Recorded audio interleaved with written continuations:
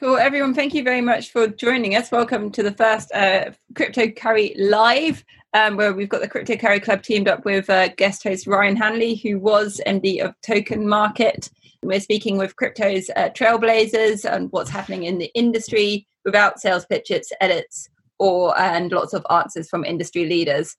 And today we've got Bobby Ong here, who's one of the co-founders of CoinGecko, talking about data volumes in exchanges and what's happening with trends in crypto around the world. So Bobby, welcome. Thank you very much for joining us.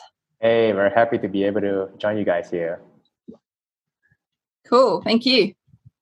Bobby, we're delighted to have you on for the first ever Crypto Curry Live. I think we've hopefully gone through enough briefing controls through Zoom and what have you.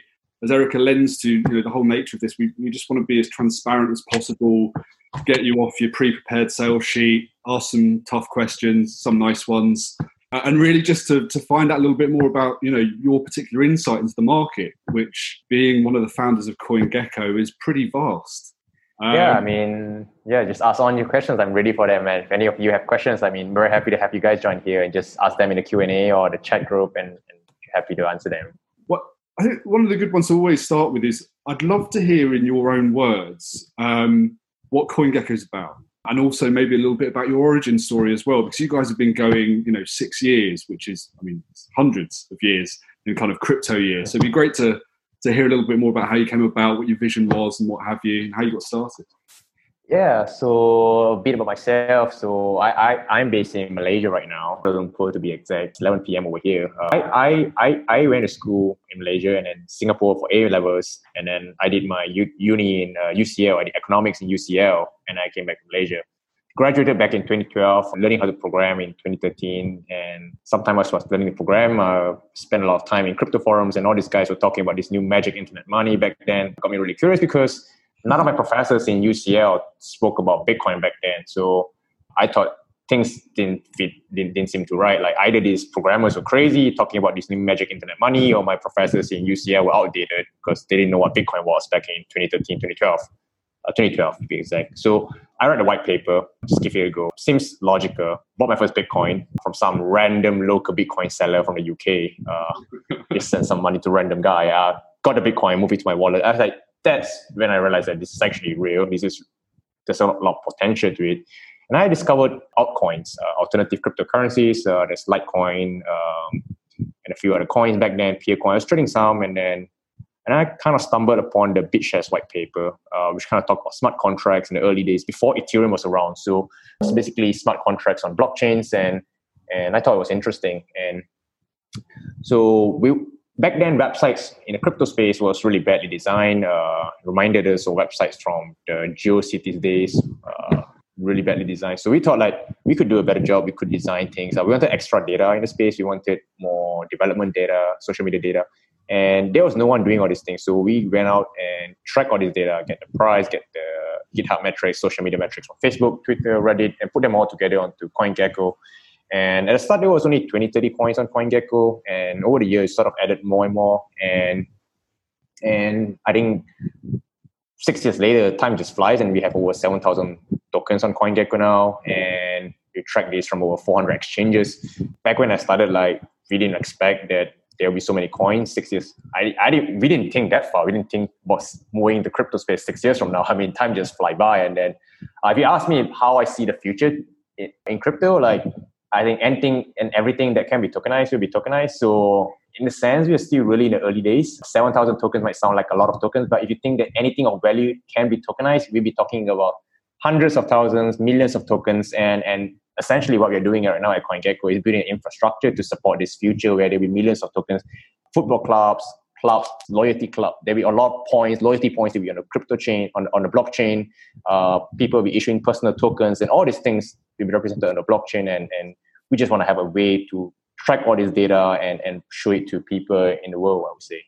And just in terms of sort of some of those numbers, how kind of vast is CoinGecko just in terms of sort of numbers, in terms of views, how many views are you seeing? And also, where do you think we are in terms of kind of the addressable sort of market as well? How much of the population do you think are genuinely kind of tracking these things at the moment? Yeah, so the market is very volatile. If you ask me how is CoinGecko doing at this point in time, as of May 2020, I would say we're doing around like 15 million monthly page views or so, from around like 1 million unique users on a monthly basis. They visit a few times on a daily, weekly basis, depending on people. This number has been pretty much stable for the past year or so after the ICO boom finished sometime in early 2018. But if you ask me during the ICO boom period, like back in late 2017, early 2018, we were doing up to 100 million page views per month. So that was a huge market back then. It was once in a long time, I would say. And then it sort of crashed. If you ask me how's the space at this point in time, there's no new users coming to the space. From 2014, so back in 2014, we were doing about 1 million page views a month, and then we exploded and hit 100 million. It was basically 100x growth in 2017, 2018, doing 100 million page views a month, and now we're about 15 million per month. If you ask me, like, there was a huge growth in new users back in 2017, 2018, and then now everyone's just sort of trying to win users from existing players. So like you see a lot of new exchanges coming up, but they all are essentially trying to eat up users from the other exchanges. And that's a very competitive market to win because it's kind of hard to compete against the other exchanges. If you ask me the TAM, the total addressable market, like I think there's only about 1% of people who are into crypto at this point in time. Maybe a lot more have heard about crypto, but if you ask people if they actually own Bitcoin, maybe only 1% of people have Bitcoin. So we are still really early days in this space. And if this market grows and things grow bigger, like we are talking about exponentially larger market for everyone in the space in the years to come. I mean, we saw the same thing at Token Market where, everything was very price driven. So as Bitcoin obviously went on that huge big peak, we had this kind of exponential number of people that went up, and it very much correlated on the way back down as well. Now, obviously it's very hard to get away from the price driven conversation, especially with you guys as well, right? It's all about price, it's all about volume. All about price, yeah. It's all driven around that. Do you think that's going to be the thing that drives the next wave of interest, or do you think something else might come about? Yeah, I definitely think price is the main driver for the new retail users coming in. Everyone was just talking about price back in 2017. And then it doesn't matter what coin you buy, everything just went up in price. Just take your money, throw into any coin and you make money. Or it's quite brainless way thing. I mean, we were very conservative because I came from the early days and when Bitcoin hit $1,000, like I felt really stupid for buying Bitcoin when it was $1,000. I mean, hindsight, it's 2020. I mean, because it went down to around $300 or so for like 2 or 3 years, I felt really dumb for paying like $1,000 buying Bitcoin. But I mean, we know now like $1,000 is cheap, of course, but it's the same. So there's a lot of users thinking like Bitcoin hitting $20,000. And none of these users are coming back in, and no one news media is like mainstream media is talking about Bitcoin. The only time that they will start talking about Bitcoin again is when Bitcoin starts hitting $20,000, hitting its all-time high again. That's when people start talking about it. Because we saw last year, like late last year, Bitcoin hit $14,000. If you think about the grand scale of things, $14,000 is pretty high price for Bitcoin, relatively speaking. Like, but no one's really talking about it. It was as if like, it's kind of like the Dow year last year that wasn't very, very great. But 14,000 is pretty high relative to 1 year ago. So I would say it would be definitely price driven. It might be interesting to see more mainstream companies adopting blockchain technology. For example, Reddit recently introduced loyalty tokens on the cryptocurrency and the Fortnite subreddit. So they had introduced Bricks and Moon. So a lot of Reddit users are already crypto users, but you can imagine like if a big game like Fortnite introduce a token on their game, or some other companies like, for example, Ryanair, for example, start introducing a token on the chain, like loyalty points on the chain, for example. That might be interesting. I mean, the biggest airline carrier in Malaysia, AirAsia, wanted to do that, but I don't know what's happening to the plan. But you can imagine like large companies who wants to find a way to tokenize or put some value on the chain that may introduce new users to crypto, I would say. It's funny, we talked to AirAsia around that, and it was about a month before Malaysia basically banned all crypto. Mm-hmm. So I think that's what happened. They were kind of very interested to go, great, we've seen these amazing kind of payment things happen within Malaysia and Singapore. We have, I think it's 80 million users, something like that, AirAsia. Yeah. It's a huge user base. Go on. Yeah, but things have pretty much changed in Malaysia. Like they've given out licenses to crypto exchanges. They're talking about IEO regulations as well. So, I mean, I almost feel that regulators in Asia are moving pretty much quickly and putting in place rules on things that you can or you cannot do. Different jurisdictions have things on how strict things are. For example, exchanges in Malaysia can only trade 3 tokens over here, like Bitcoin, Ethereum, XRP. Other tokens require a whitelisting process similar to how the Japanese exchanges do it. It's kind of good for consumer protection, but kind of very slow for innovation because it's pretty much impossible to get any new tokens whitelisted unless you go through a very lengthy process with the regulators. On that note, I mean, if you look on CoinMarketCap at the moment, there's 5,500 coins. Yeah. Which has just gone up so much. What do you think will happen to those, to the majority of those? Will they all be gone? Will there be many more? Yeah, so we track over 7,000 coins on CoinGecko. We have like a bigger breadth of coins. Almost any coin that you can think of will be on CoinGecko. Most of these coins will die off, obviously. They just will die a natural death through low liquidity and low volume. But it also means that it's just there's a lot of coins that we created that especially with Ethereum and Uniswap these days, where before this, like exchanges need to have order books to have any sort of trading that can be conducted. But I think Uniswap sort of changed things in the sense that they've introduced this liquidity-based automated market maker mechanism where the price is sort of determined using a bonding curve where it's automatically set. So even though there is very low demand and liquidity, there's very little supply to sell. There's some supply on the sale, but if there's very little demand, the price will be lower. If there's more demand, the price will go up naturally on the bonding curve.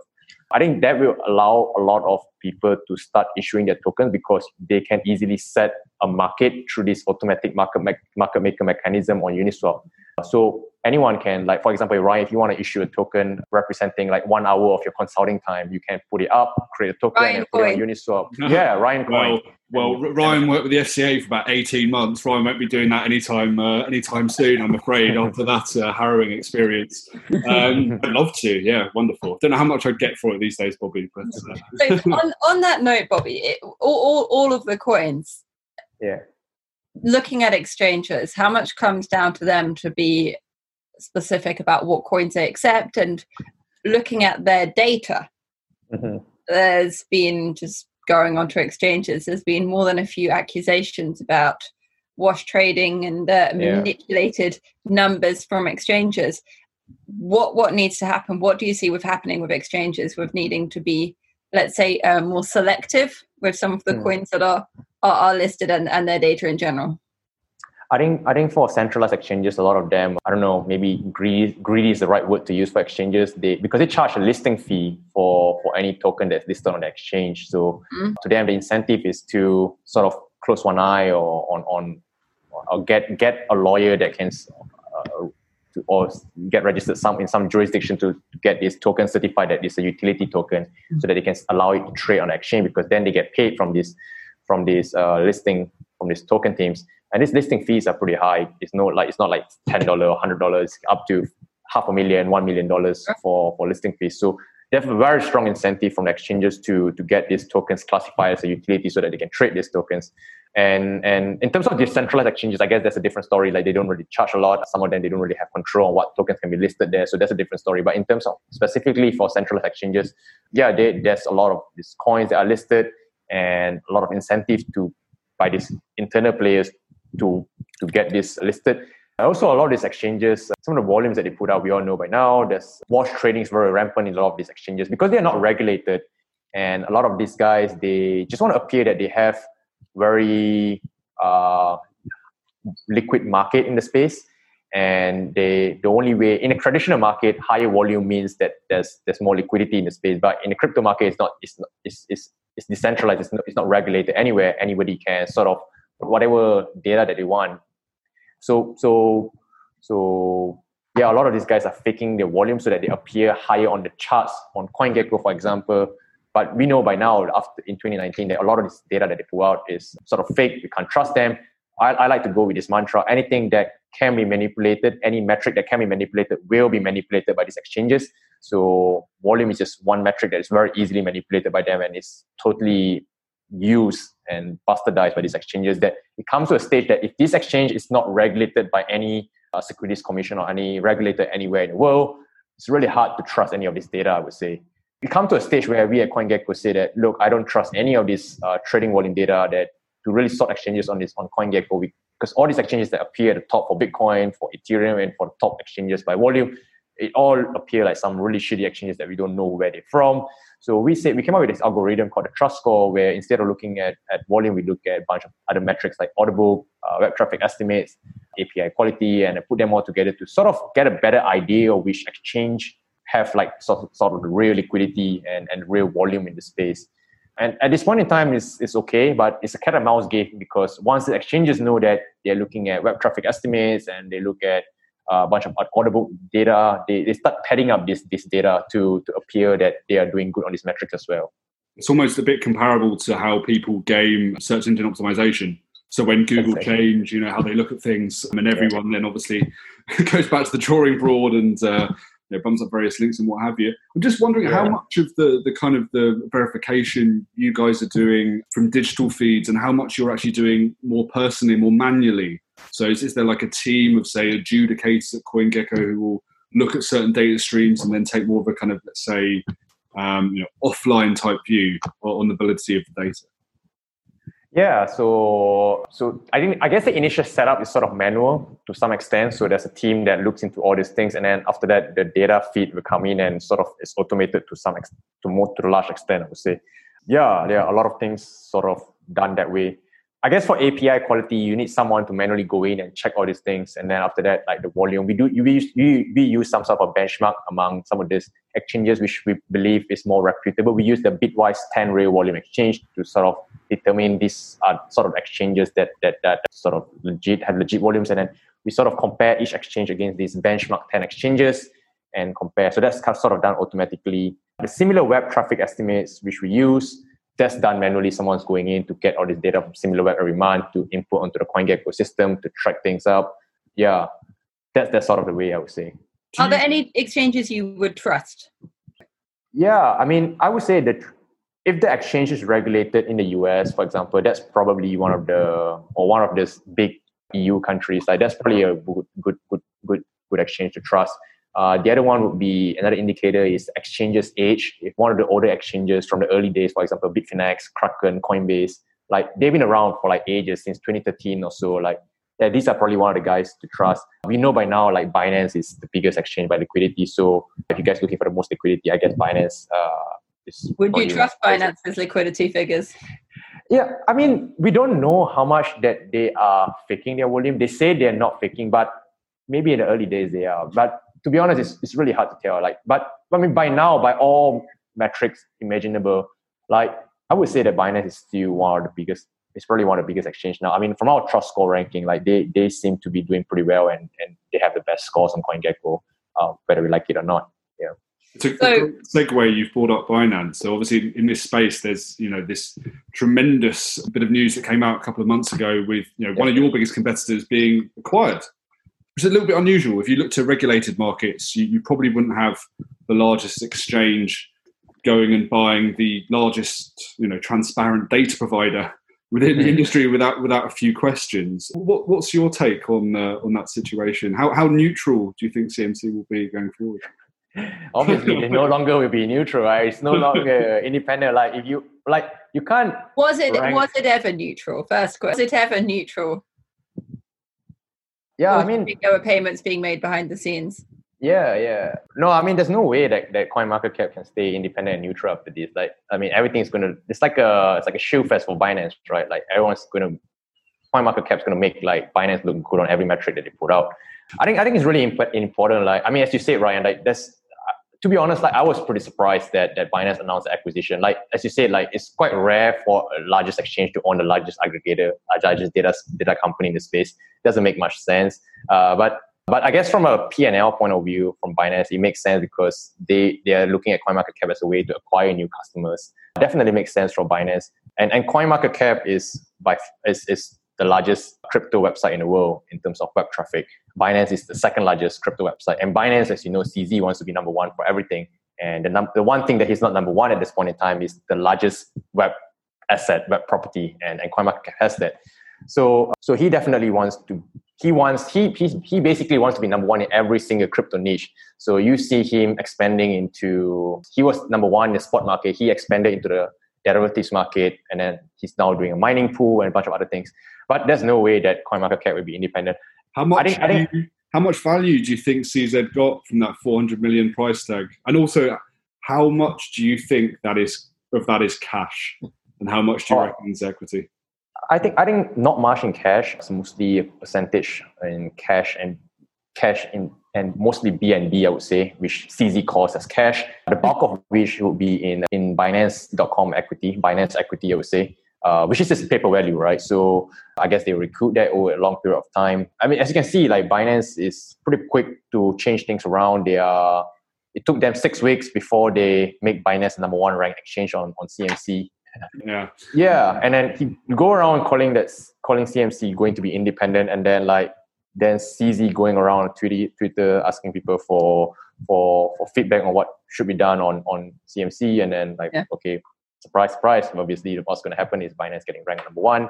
Yeah, I think it's very important to have data integrity in the space, data transparency. You need a player that is independent to really track all this data, to do things in a transparent manner without any biasness in the space, I would say.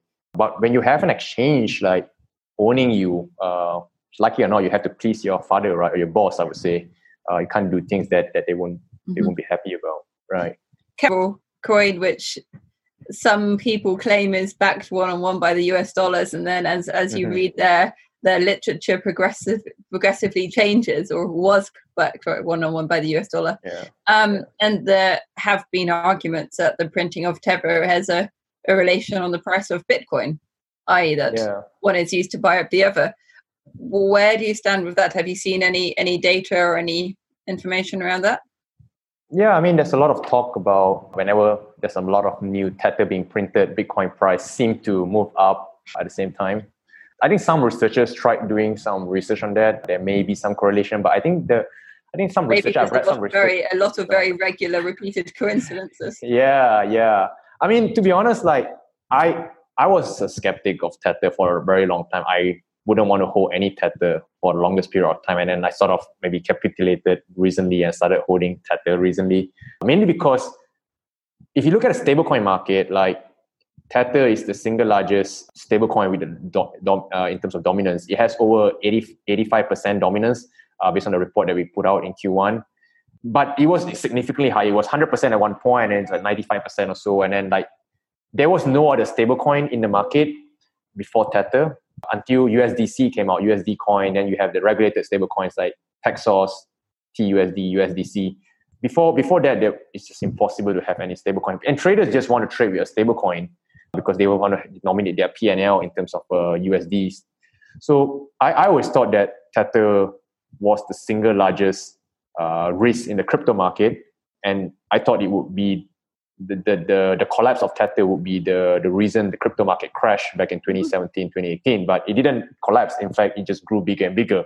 Maybe it is still the single biggest risk in crypto market. Risk in the sense that if Tether collapsed these days, there's alternatives in the space. If it collapsed 2 years ago, there was no alternative stablecoin in the space. So in that sense, there is alternative now. So, but yeah, you're right that there's no, we don't know if the money is really held in some bank account or someone just creating it out in there. What do you see as the biggest risk to crypto now? The biggest risk to crypto. In terms of short term, I always thought that Tether is one of the biggest risks, but it seems to be going quite well. But I think regulation is probably another one. I think it would be important to see how things progress. It seems to be progressing quite well in the sense that many jurisdictions are regulating crypto, but maybe we can always turn something for the bad. I think people sort of underestimate what will China do, because if China cracks down and really removes all trading for crypto, I mean, it's sort of not allowed really, but it's still tolerated to a large extent. And the crypto market is very much driven by the Chinese market. And if the Chinese government cracks down massively on all crypto activities, then I think there will be a fall in value across the board, I would say. Yeah. Cool. No, we've got a number of questions from attendees. So Just before we go into those, Erica, we have those big three questions that we want to ask everyone. Okay. So, Bobby, because you obviously have this amazing bird's eye view over the market, you've been in the market since 2014, and you're obviously super data driven, probably more than anyone on this call. What's grabbing your attention at the moment? You know, what's something that you're really finding interesting over the last, say, 3 to 6 months that you think is going to have a big effect on the market? Yeah, so I think there's a lot of interesting things that's happening in the Ethereum ecosystem. Particularly interesting is the DeFi space. I'm seeing a lot of interesting things happening there. So, I mean, sort of replicating a lot of the financial services, financial activities that we are doing in the traditional world, but on a blockchain, right? So it allows for, it creates decentralized stablecoin, trustless meta DAI.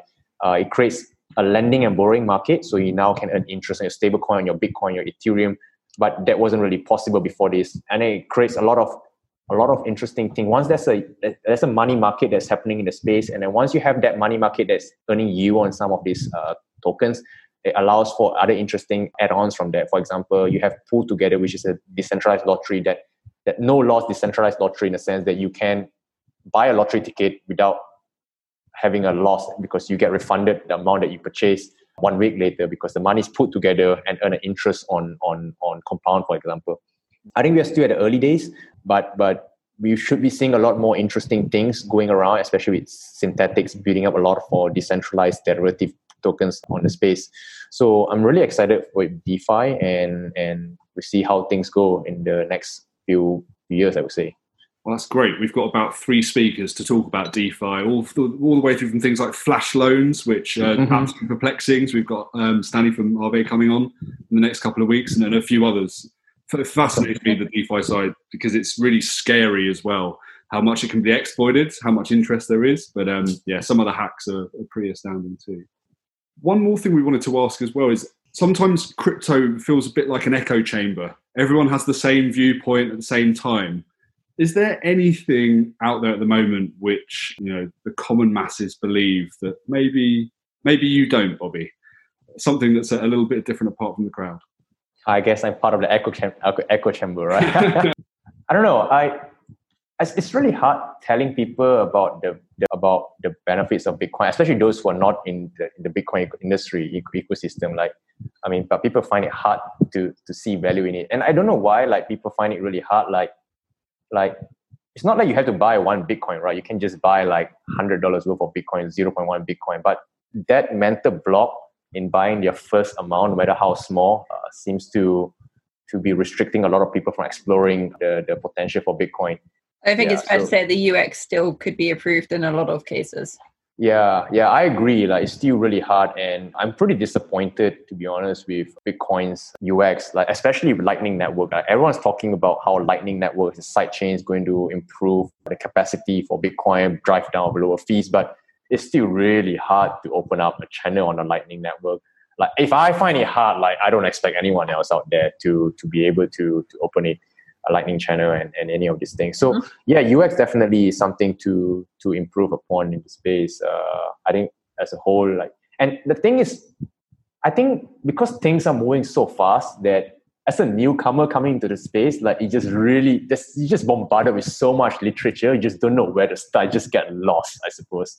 And a lot of things that is happening, like if a newcomer comes in, like, it's really hard to understand what's happening in DeFi if you don't understand Ethereum, if you don't understand like how it came about, all these things before that. So I don't know how we can solve it, but like, that's the nature of this permissionless innovation, right? I mean, but at some point people will find their own niche and pick up and hopefully something that will go more mainstream. And we've got one other big question for you. I know Ryan is very keen to hear the answer. Is the main one I think everyone's tuning. Probably the most important question. The most important one. So, Bobby, seeing as you to us, what is your favourite curry? What does that look like for you? Well, I like the chicken tikka masala. You can't go wrong with the national dish. What are you kidding? Erica, can you cop out like that? I'm not sure chicken tikka masala. I mean, you know. That's quite an obvious option, and especially you live in KL, which is home to a lot of very good curries. Yeah. Having eaten my way through your capital. So there's a lot of curries, but like, you can't really get tikka masala in KL, in the sense that because tikka masala is a North Indian dish, whereas most of the Indian dishes here, the curry dishes, are the South Indian dishes. So well, when you come to London, we'll take you out for a tikka masala.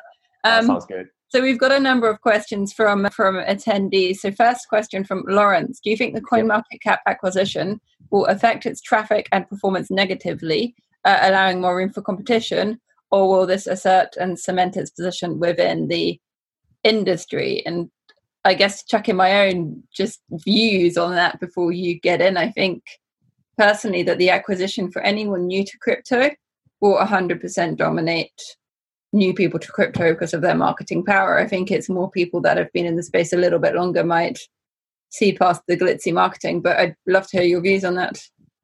Yeah, so I think there's anyone in crypto will definitely view it negatively. They won't trust CMC's data anymore. They're looking for someone more independent to serve their needs. But I think the single biggest thing that CMC has is that they have a very strong SEO presence. So and that's probably what Binance is buying as well. If you search for any coin out there in the space, their rankings usually come up top in Google.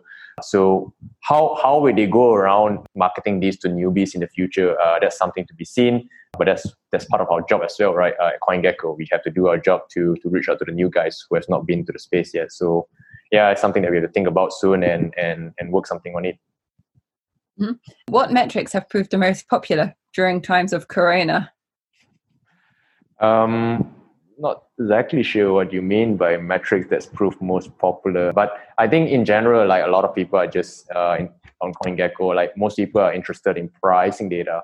I guess it depends. Like most people who are into crypto, especially for CoinGecko, it's very retail centric, and most people just want to check the price. Not so much even for volume. People just want to see price and market cap, and then they want to compare against the other coins and then see. They just really, to be honest, they just really want to see how much money they've made for the day and how rich they are. And a lot of people, I've spoken to many people in many different countries across when I was traveling, and I asked them, what does the average Joe on the street think about crypto? And a lot of them just think about it as a way to make fast money. Can't really blame them to some extent, especially in Asian countries. Like, I mean, the US stock market is one of the best stock market to invest in because it's the most dynamic market, and you have a lot of very popular companies in the space like Facebook, Amazon, Google, and so on. But if you live in, like, for example, Malaysia or Vietnam or China, for example, like trying to buy one of these stocks is not exactly the simplest thing to do. It's really hard to get a brokerage account. You go to the bank, get a KYC and all, and then you can't just buy a fraction of a share. Like, can't just buy a fraction of a share of Amazon, for example. That costs, I don't know, a couple of $1,000s. So crypto, to a large extent, with its online KYC and all, and online purchase via bank transfer, is significantly easier and lower barrier to entry for many of these Generation Y millennials to get onto the crypto space. Mm-hmm. So I don't. That's why I would say that this crypto in general is more popular as an investment asset class for the young people in developing countries compared to the traditional stock market for them. Yeah. We've got you have to. Let's try. I'll go rogue here. Unmute you. Go. Hey. Sure. I mean, it was interesting to see. Like, I was just more interested in, like, retailers. Are they interested in, like, splitting up? What kind of money? Like, some chain analysis people, like, split up $0 to $100 and want to know, like, how much movement is within that band. And, like, some people might want to know from like 10,000 to 20,000, how much movement is in that bank. Is there that kind of, like, metric that's proving popular, or like hodling metrics, maybe, like, how long people hold for, or things like that? I don't know if that's the kind of service you do. I don't know. Yeah, we don't track any of those metrics, actually. Those are on-chain metrics. There are some of the guys that you mentioned, CoinMetrics, Chainalysis and all that, they do have these metrics, but we don't track these things, so don't really have much to say about that. Yeah, no worries. Thank you. Yeah. Orko is asking about wash trading on exchanges. Can you go any deeper into that? I know we touched lightly on that earlier. Yeah, I mean, what else can I talk about? So yeah, I think I mentioned a lot of these exchanges. They fake their volume because a lot of aggregator sites, they rank coin exchanges by volume. So there's a very strong incentive to appear at the top of CoinGecko, for example, because then they get new users coming to the site, and then they can sort of get new users in the legit on a cheat their new users into signing up for their website. I've seen like websites, some exchanges where they claim that they have $150 million of LTC, BTC trading volume, but when I look at the bid-ask spread, it was 90% bid-ask spread, which is kind of ridiculous because you can't really trade with the spread of 90%, and all the trades that's happening on their volume was happening in between the bid and the ask, the best bid and best ask. There's all fake trading happening in between that. I think exchanges are getting smarter these days. They are cheating, but not in a very obvious manner. So, but I guess it's the same thing. They all want to make them look bigger. I think before this call, we were just talking about COVID-19 and some of the stats. I came up with a metaphor like, I think in the Western world, I think everywhere we know like how many cases of COVID-19 is around and how many deaths, but we don't really know what's the actual number of cases that's coming out of China, because China, as we know, has been sort of, we don't really know what's the real number that's how many real coronavirus patients and deaths are there in China exactly. So I don't know if it's a cultural thing or not, but it's the same thing that we are seeing for crypto market as well. The Chinese crypto exchanges are well known to fake their number. The question is, we don't know whether they are faking 10% of their volume, 20% of the volume, 50%, or up to 90% of their volume. So that's the hard part. Like, we know everyone's cheating, but who's cheating more and who's cheating less? That's the harder part to tell, I would say.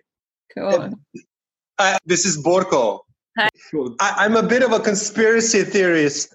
So I wanted to see, like, if you have like a sports gambling book, sometimes they will take positions for themselves. So as far as like wash trading, do we know how much they're doing it to inflate, let's say, BTC volumes, because they're receiving actually a lot of Coinbase rewards from the miners? So that was just something I have no idea if it's happening, and if it is, how much? Thank you.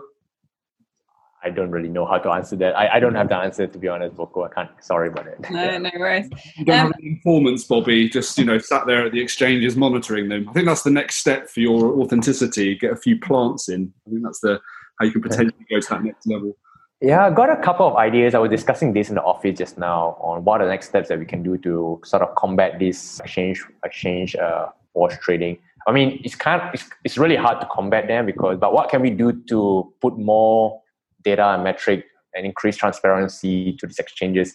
Hopefully in the next couple of months, once we firm things out, we can put them on CoinGecko and improve the transparency for these exchanges. But at the end of the day, as you say, like, and that's the same view that we have. It's kind of like a cat and mouse game. It's an SEO game. Like, these are all these guys trying to manipulate the rankings on CoinGecko and all these aggregator sites, and we sort of act like the Google, the gatekeeper, to sort of decide what is best and what is not the best thing for the crypto community. It's a hard thing, but just try what we can do to do the best that we can to be as fair as we can and to be as reflective as we can to the best on what the real liquidity of the real state of the crypto market is. Yanis is asking, have you seen corporate-backed tokens coming through to public exchanges? Yeah, I mean, there are a few. I just can't think of an example right now, but there was a few corporations that are interested in launching their own tokens. I think Ryan and I was talking before this. AirAsia, the biggest airline company in Malaysia, was interested in launching their own token. It's like the Ryanair equivalent of Asia. That plan has sort of taken the back seat. I think a lot of corporations were looking at it from an ICO point of view. They were pretty surprised at how much money these ICO companies with just a pitch deck could raise 100 million, 500 million, $1 billion. And they got attracted with the possibility of raising money in the space. But when the ICO market evaporated, like, a lot of this interest has gone away as well. I think the biggest, I guess, if you ask me, the most recent corporate-backed token is, I guess, the Reddit tokens, where they introduced 2 community tokens in the cryptocurrency and Fortnite subreddit. That was interesting because it allows the community to regulate themselves and to reward loyalty of the users. If you remember, Reddit back a few years ago, they wanted to do a much bigger plan. They wanted to decentralize their equity and give them out in terms of tokens to Reddit users who have collected points on Reddit. I think that obviously didn't go too well with the lawyers, because that would be directly distributing securities to users. That sort of had to be scaled back. But I think it's just a matter of time before we start seeing more corporations issuing their tokens and tapping on the market, because it's a big, very engaged market in the space. Can you talk about what specific data you provide and how that varies from CoinMarketCap? What are the other major data providers, and ask about latency and granularity? Yeah, so I think a couple of things. So we have more coins on CoinGecko. So some of these are not on CoinMarketCap, obviously. We have more exchanges. We were the first to track the crypto derivatives markets before CoinMarketCap as well. Things like BitMEX, Binance Futures, and all the other derivative exchanges. We track a bunch of other DeFi tokens as well.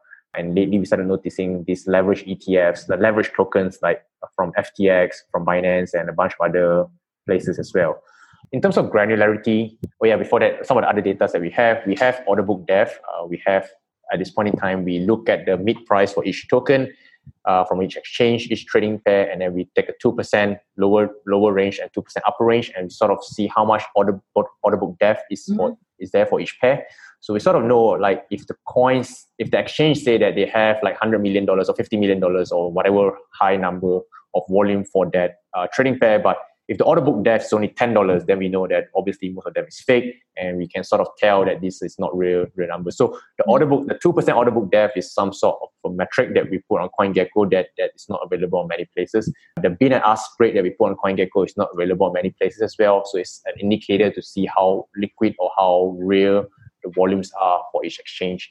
Yeah, we have an API that we give out for free. A lot of people are using it. For example, MetaMask, MyCrypto, MyEther Wallet, Ledger, Trezor Wallet. They're all using these to power their pricing information on these apps.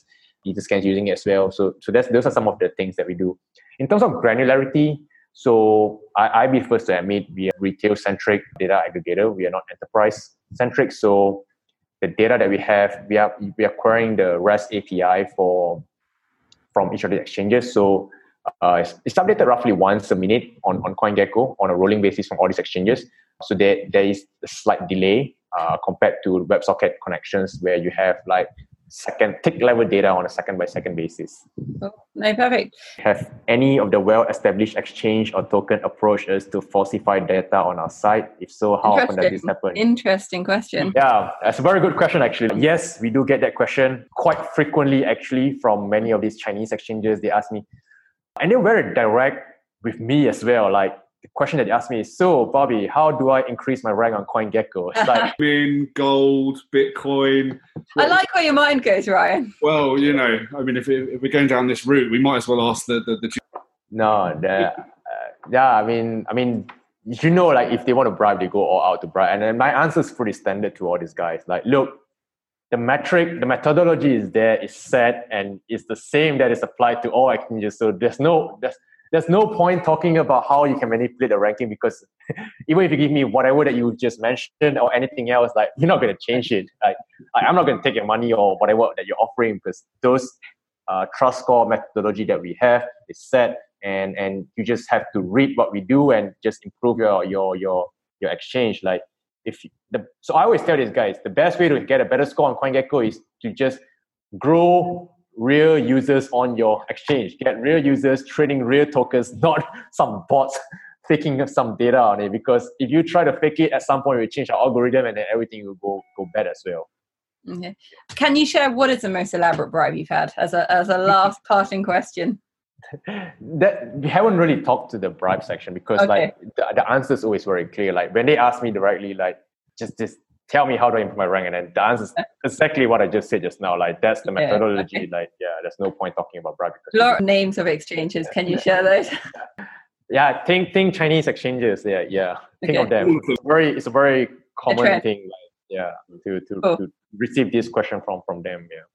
COVID is quite a similar situation to crypto, right? Like in the sense that like you can't trust any data for COVID that's coming out from China, just like how you can't trust any crypto data that's coming out from Chinese exchanges, right? You don't know what's real, what's not.